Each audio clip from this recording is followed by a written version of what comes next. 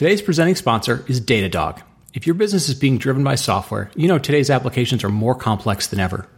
They're sitting on multiple layers of infrastructure and distributed services, and it can be very complicated to manage.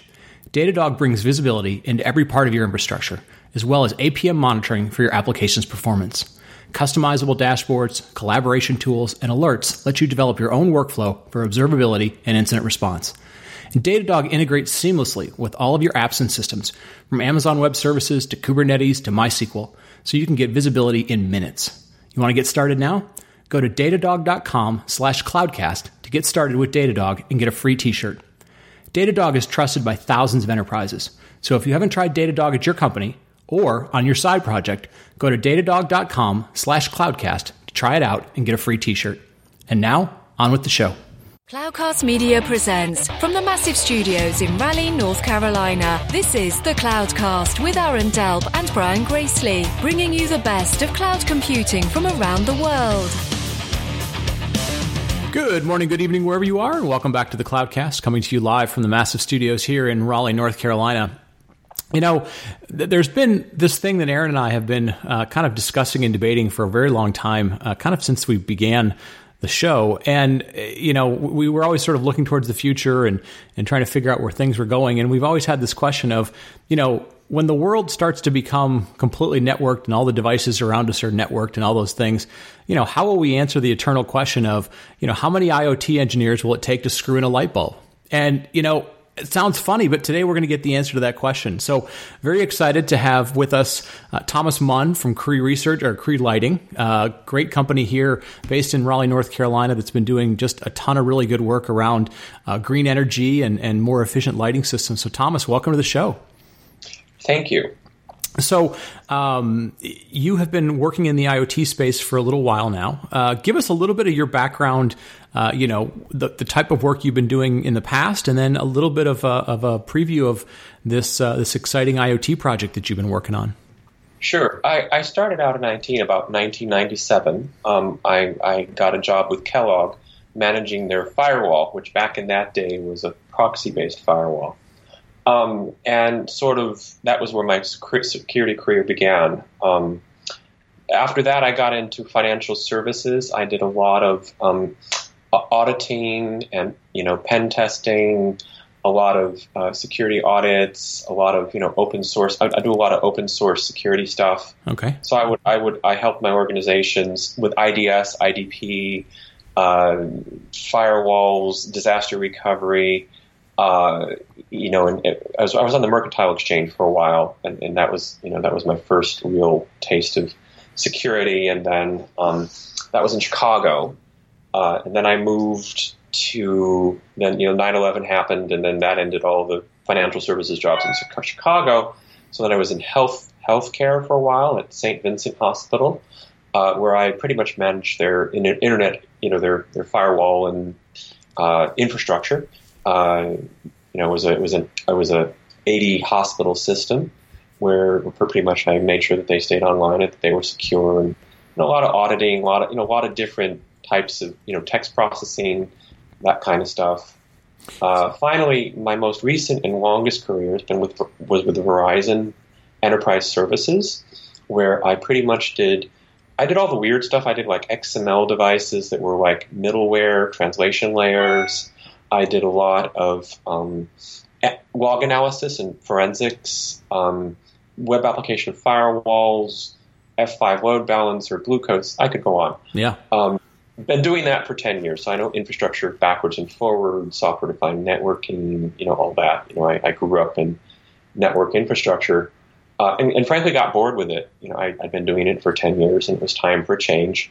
So Cree had a position open, and they were looking for a principal IoT security researcher, of which I am, and it was a nice transition between sort of at Verizon. I left off on the software-defined networking and pretty much, you know, managing things at scale with like Ansible and how do you make an automated security infrastructure, you know, that kind of stuff. Okay. So I did that quite a bit, and then, which was a very nice transition into what I do now, which is pretty much helping to build the security infrastructure and the cloud infrastructure for Cree's IoT initiatives that we're starting to head up now.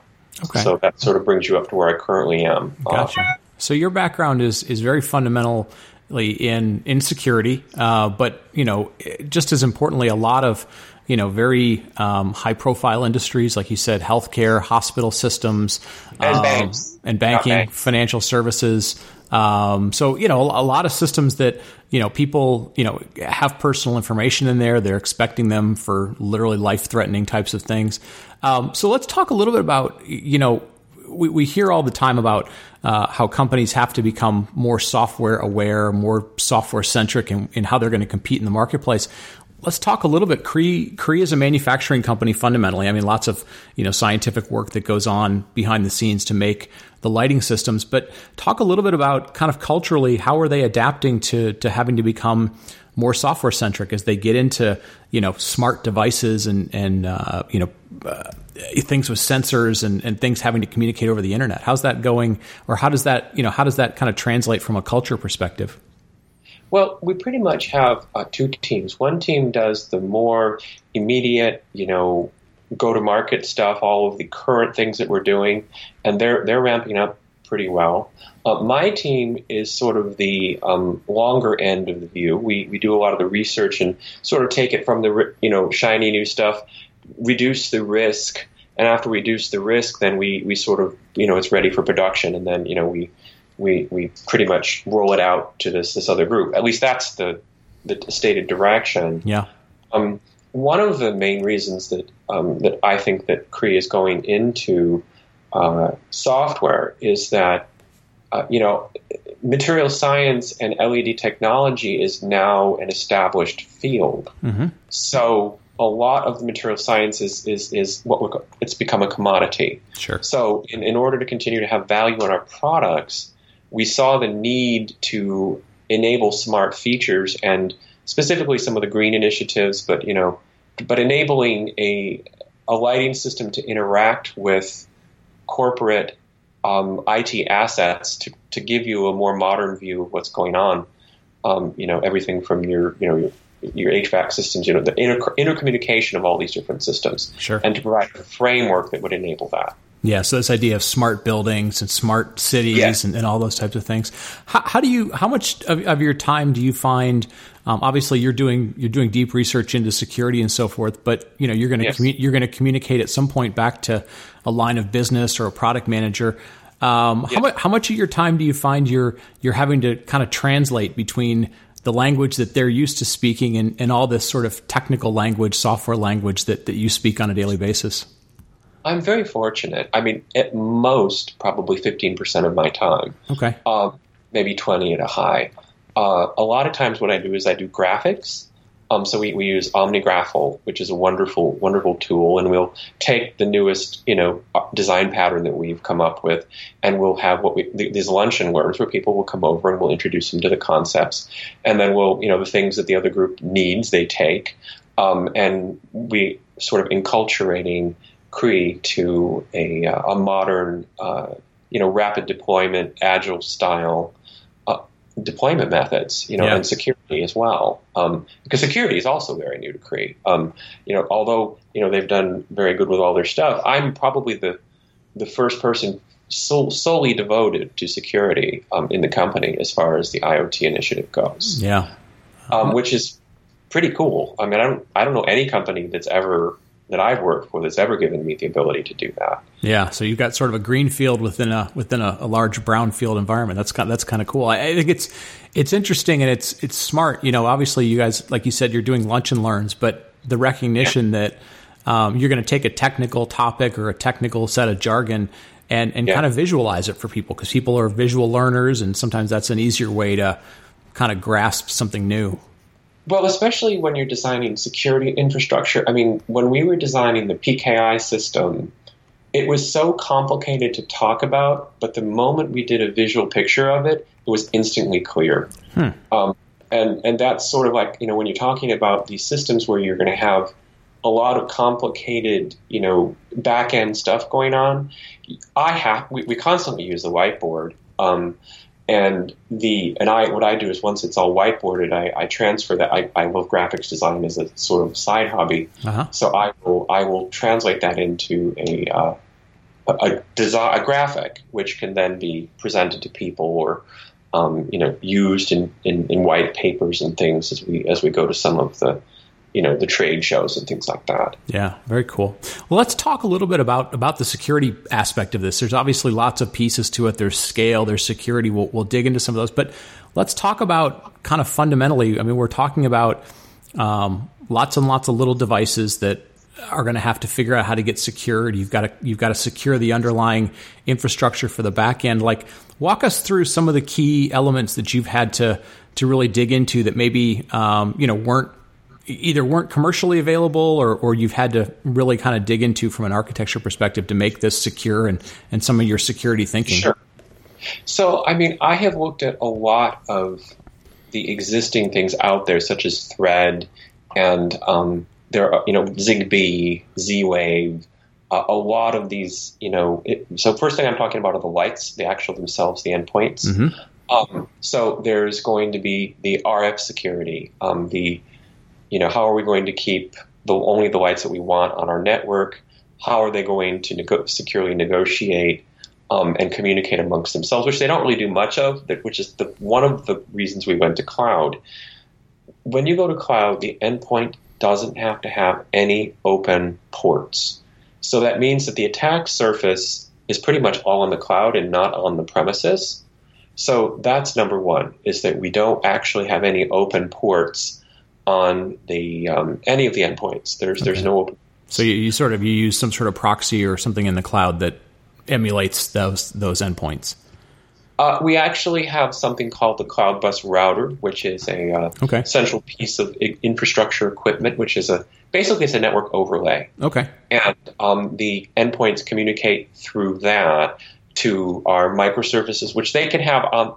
The second difference is we originally were going to do software as a service, but that was going to be way too expensive from a business perspective. Okay. So what we did instead was we're going to the Azure Marketplace. I don't have an exact time, with a Cree appliance that you can download to manage your endpoints. Okay.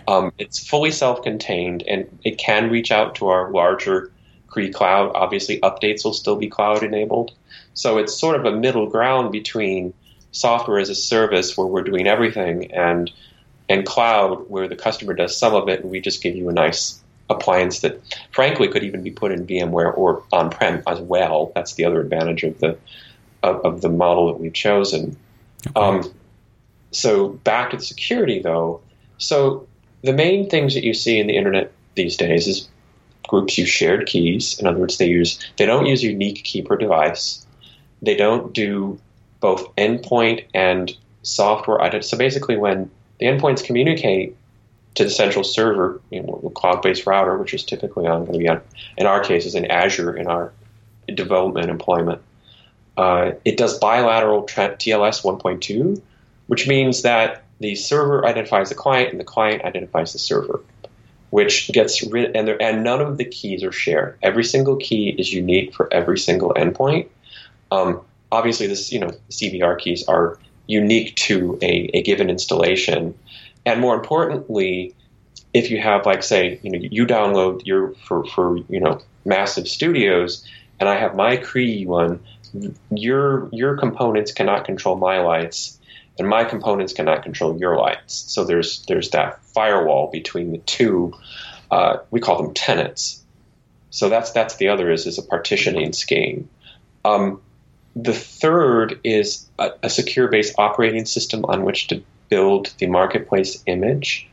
So basically, I was looking for I looked at all the whiz-bang things, Docker and Kubernetes and all these things, but they're right now at a scale that's much larger than we need currently. Okay. And more specifically, they're not proven technologies from a security perspective.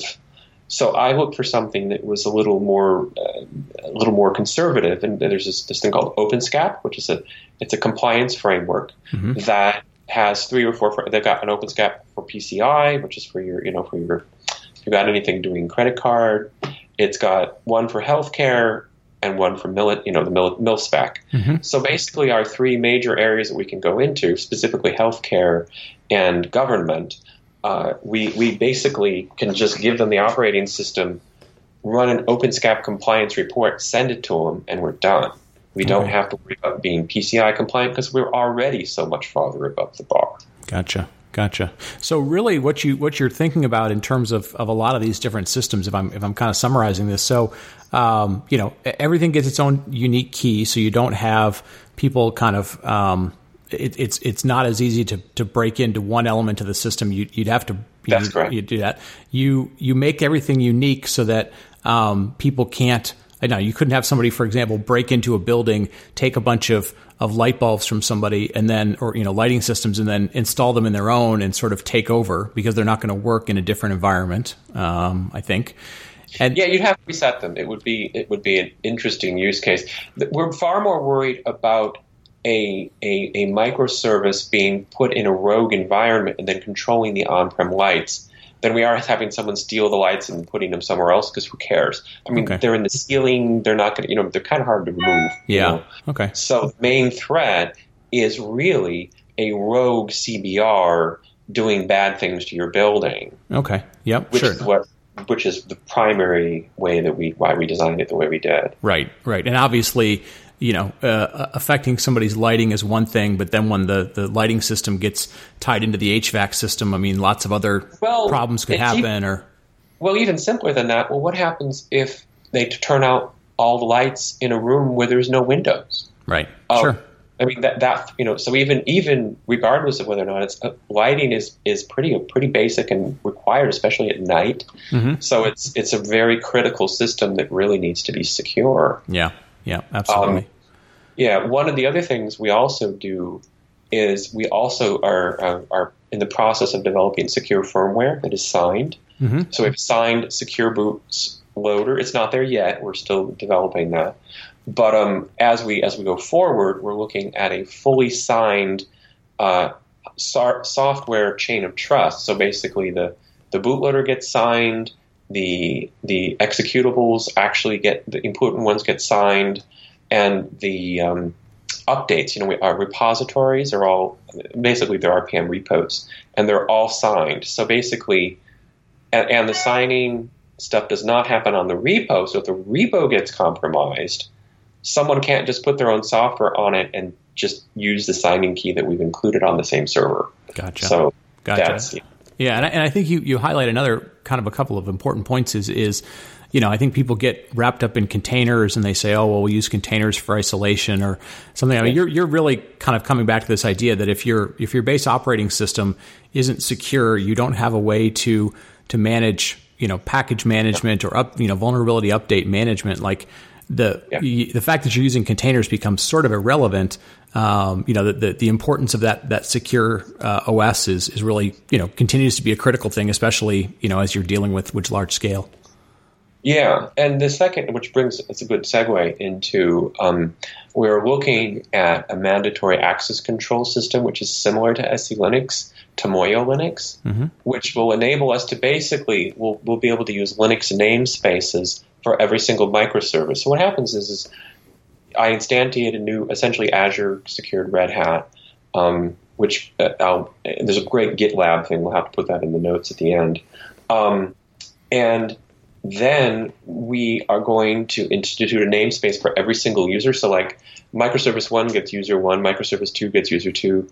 All those users are not allowed to talk to each other. You know what I mean?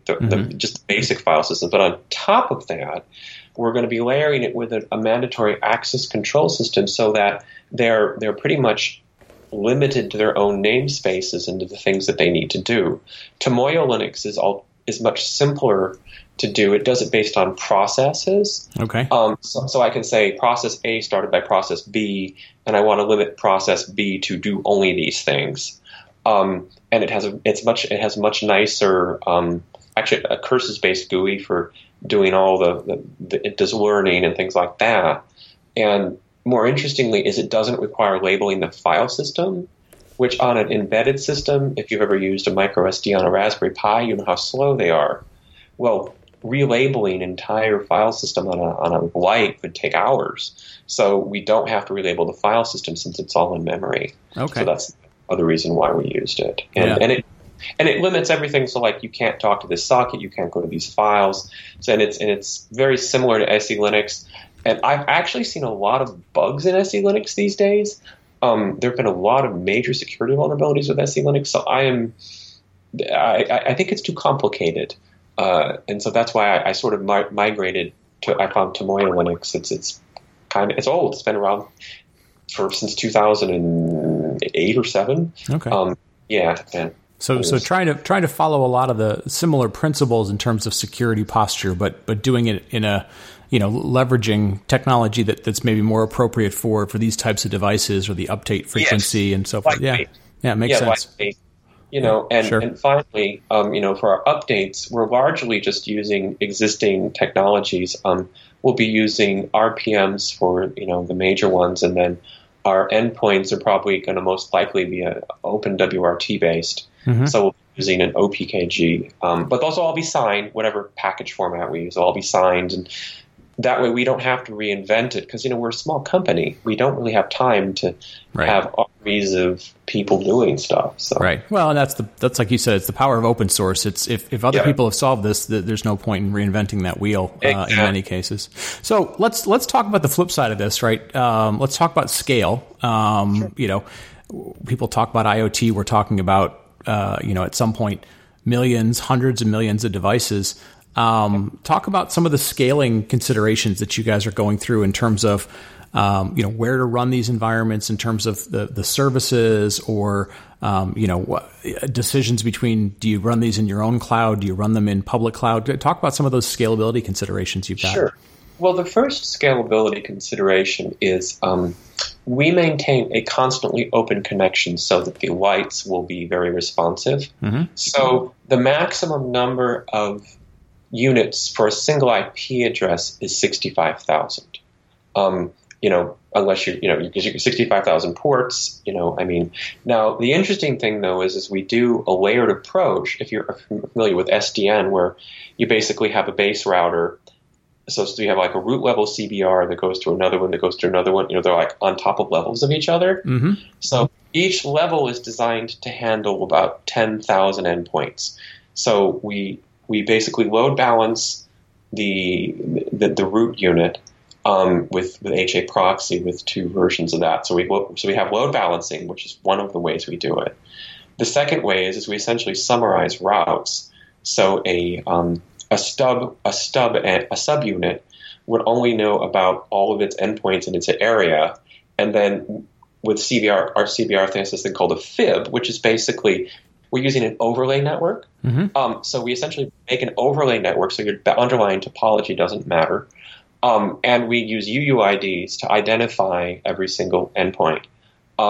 Those are basically summarized, and there's a default route to its next higher level, sort of like the internet with BGP. You sort of have, you have your default routes that go to each higher level.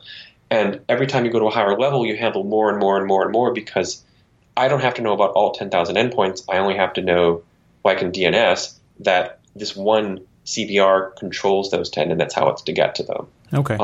We also do labeling. We do some labeling like MPLS. So basically, we label the flows so we're able to tell where things can go, so it keeps the routing traffic down to a minimum.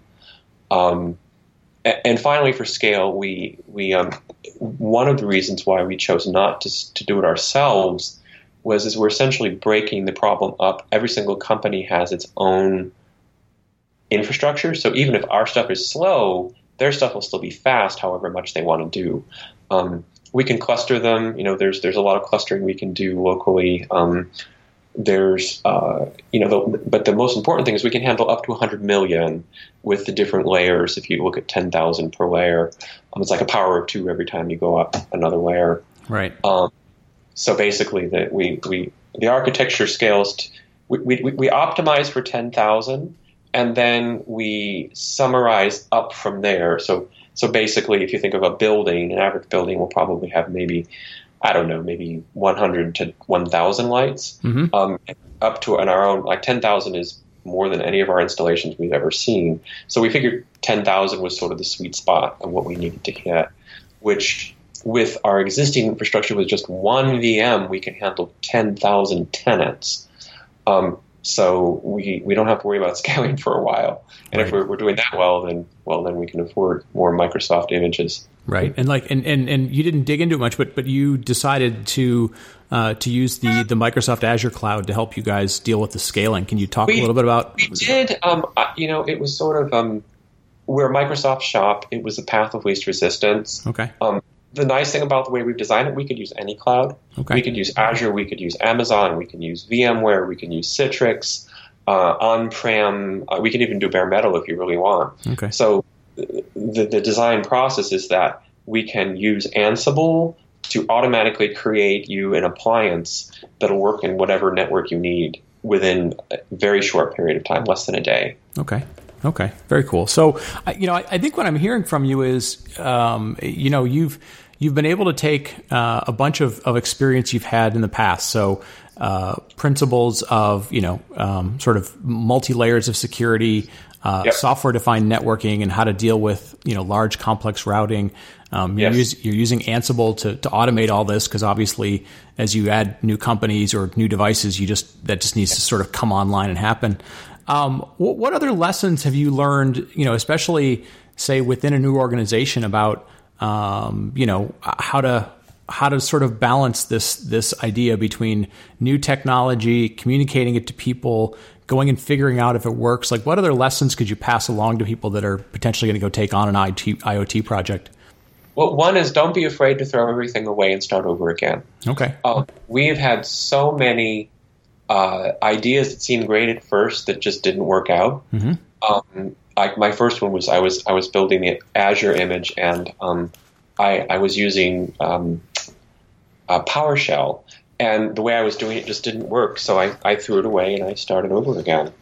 The other image is I changed Ansible on its head. Instead of having a central Ansible server, every single installation has its own full version of Ansible. So I can run all my DevOps scripts from an RPM package, and I don't have to control the remote server with an SSH key, which from a management perspective enables us to have a decentralized management model and still use Ansible in a way that it was intended. We just use it locally. Gotcha. Even on the endpoints, we have Ansible. So it's kind of interesting. The endpoints themselves can run my Ansible scripts, and that's my lingua franca for the entire environment. And it's proven to be very resilient and reasonably secure because I don't have to worry about SSH keys getting compromised because the customer controls all that. Right. Well, and we've heard that. We've heard that sort of principle where you take something that was designed to be kind of centralized in one use case, and you sort of, like I know a friend of the show, a woman named Bridget Cromholt, who for a while had worked at a company that did sort of Netflix for anime type, Japanese movies and stuff. And she basically said, hey, look, she was talking about containers at the time. And she said, instead of having one container registry that everything had to come back to, we would put container registries locally on all our machines. And it allowed us to sort of make sure that if we had a failure that was, a domain that we kind of needed to get to, but something, was always locally, you could make sure your services were always going to be running.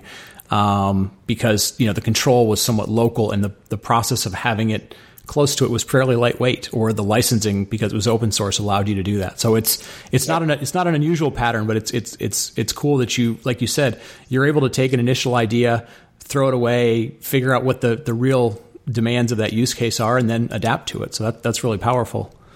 Yeah, the final security piece that we're going to be using for our own management is something called a jump host. Mm-hmm. So basically, a jump host is like a really secure box that gets you into the management domain. Right. There was nothing out there. I found something this called SSH Keybox, which is basically a wonderful application that does two-factor authentication, full auditing, and manages all the SSH keys for all my devices. So I basically go in, I create a new user, and it automatically distributes them to all my boxes. And then the other nice thing is that the user themselves never gets the SSH public key. So even if their key is compromised, they actually can't put it on different boxes. And more importantly, we can revoke the keys instantly with SSH Keybox. I just delete that user and poof, they're gone. It automatically distributes to all the systems. I'm running that on FreeBSD inside of a jail, hardened BSD. So it's basically a really secure box running inside of a jail, which is basically like a container, with extremely limited privileges. And even the Java applet itself doesn't run as root. So it's a nice applet, and it's very secure. And the auditing is nice too, because I can see all the commands they type, and it's a great protection to the environment. Yeah. No, it's a really interesting, it's a powerful story. I think, for me, the takeaway, obviously, it's always cool to see local companies here in Raleigh area, doing interesting new advanced technology things. But I think just like from your perspective, it's very cool to see that you've been able to move from one part of the IT industry, reuse some of those skills, move into stuff that people think is pretty cutting edge and bleeding edge. So that's very cool. This wasn't a, oh my God, I what am I going to do with my career? Like you're sort of a good proof point that you can advance in that and you can reuse what you know. The other thing that's I think is really cool is you guys have put a lot of thought into the security of this. And I think that's going to turn out to be very beneficial, because at the end of the day, as people start, you're obviously trying to sell these as commercial systems for people's lighting, for their buildings, their warehouses, whatever, hospitals. But as more, business people are making technology decisions, right? They're trying to digitize their business. They've got to be somewhat comfortable. And when they hear stories about, is my home automation safe?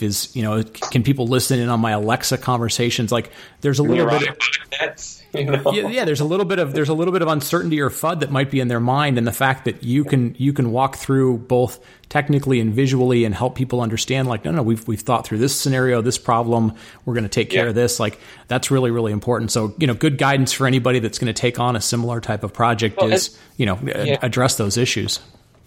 And the security through obscurity model is something we don't do. Security with obscurity is fine. Yeah. But security through obscurity is bad. Right. And so most of the security is very auditable.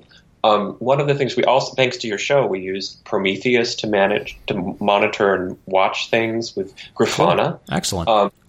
So there's a lot of those components are really nice when we were looking at our TCP sockets descriptors, and we could look at those things in second intervals. With Prometheus, it's a really nice tool for looking into that. Very cool. And I guess the last security feature is our boxes keep themselves up to date automatically. Mm-hmm. I use Yum Cron, and the nice thing about Yum Cron is you can say only install security updates, and we reboot once a week, so that just in case at 0 hours UTC on Sunday, all our boxes will reboot, and so just so that they have their the kernel things will be, all the processes will be updated. Yeah. It was sort of anyways. So that's the last little bit about that. Yeah. Well, very cool. Well, listen, Thomas, I'm going to kind of wrap it up, folks. A really good example of, some very new technology. We've been telling you for a long time to get up to speed on open source technologies, learn how to work in those communities, learn how to go find those projects. Get your Linux skills up to date. If they're not already, get your automation skills up to date. Like you said, people can move from one industry to another. All sorts of companies are going to be starting to look at these new types of ways to interact with the marketplace. So very, very cool story. Thank you for sharing all that with us. If people want to reach out to you, let's say they want to do a follow-up somehow, ask you a question, are you reachable on Twitter or any other places?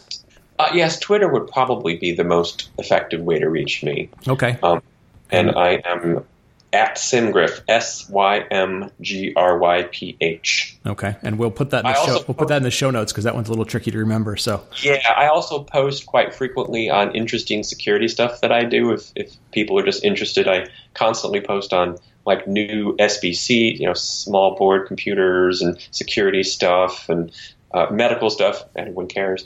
And it's just a generic, it's sort of my way of posting to the world interesting things that I find, that I read. Very cool. Well, listen, we will get those out in the show notes as well. And thank you so much for being on today, folks. We're going to wrap it up with that. So for Aaron and for Thomas, thanks for listening, and we will talk to you next week. Thank you for listening to The Cloudcast. Please visit thecloudcast.net to find more shows, show notes, videos, and everything social media.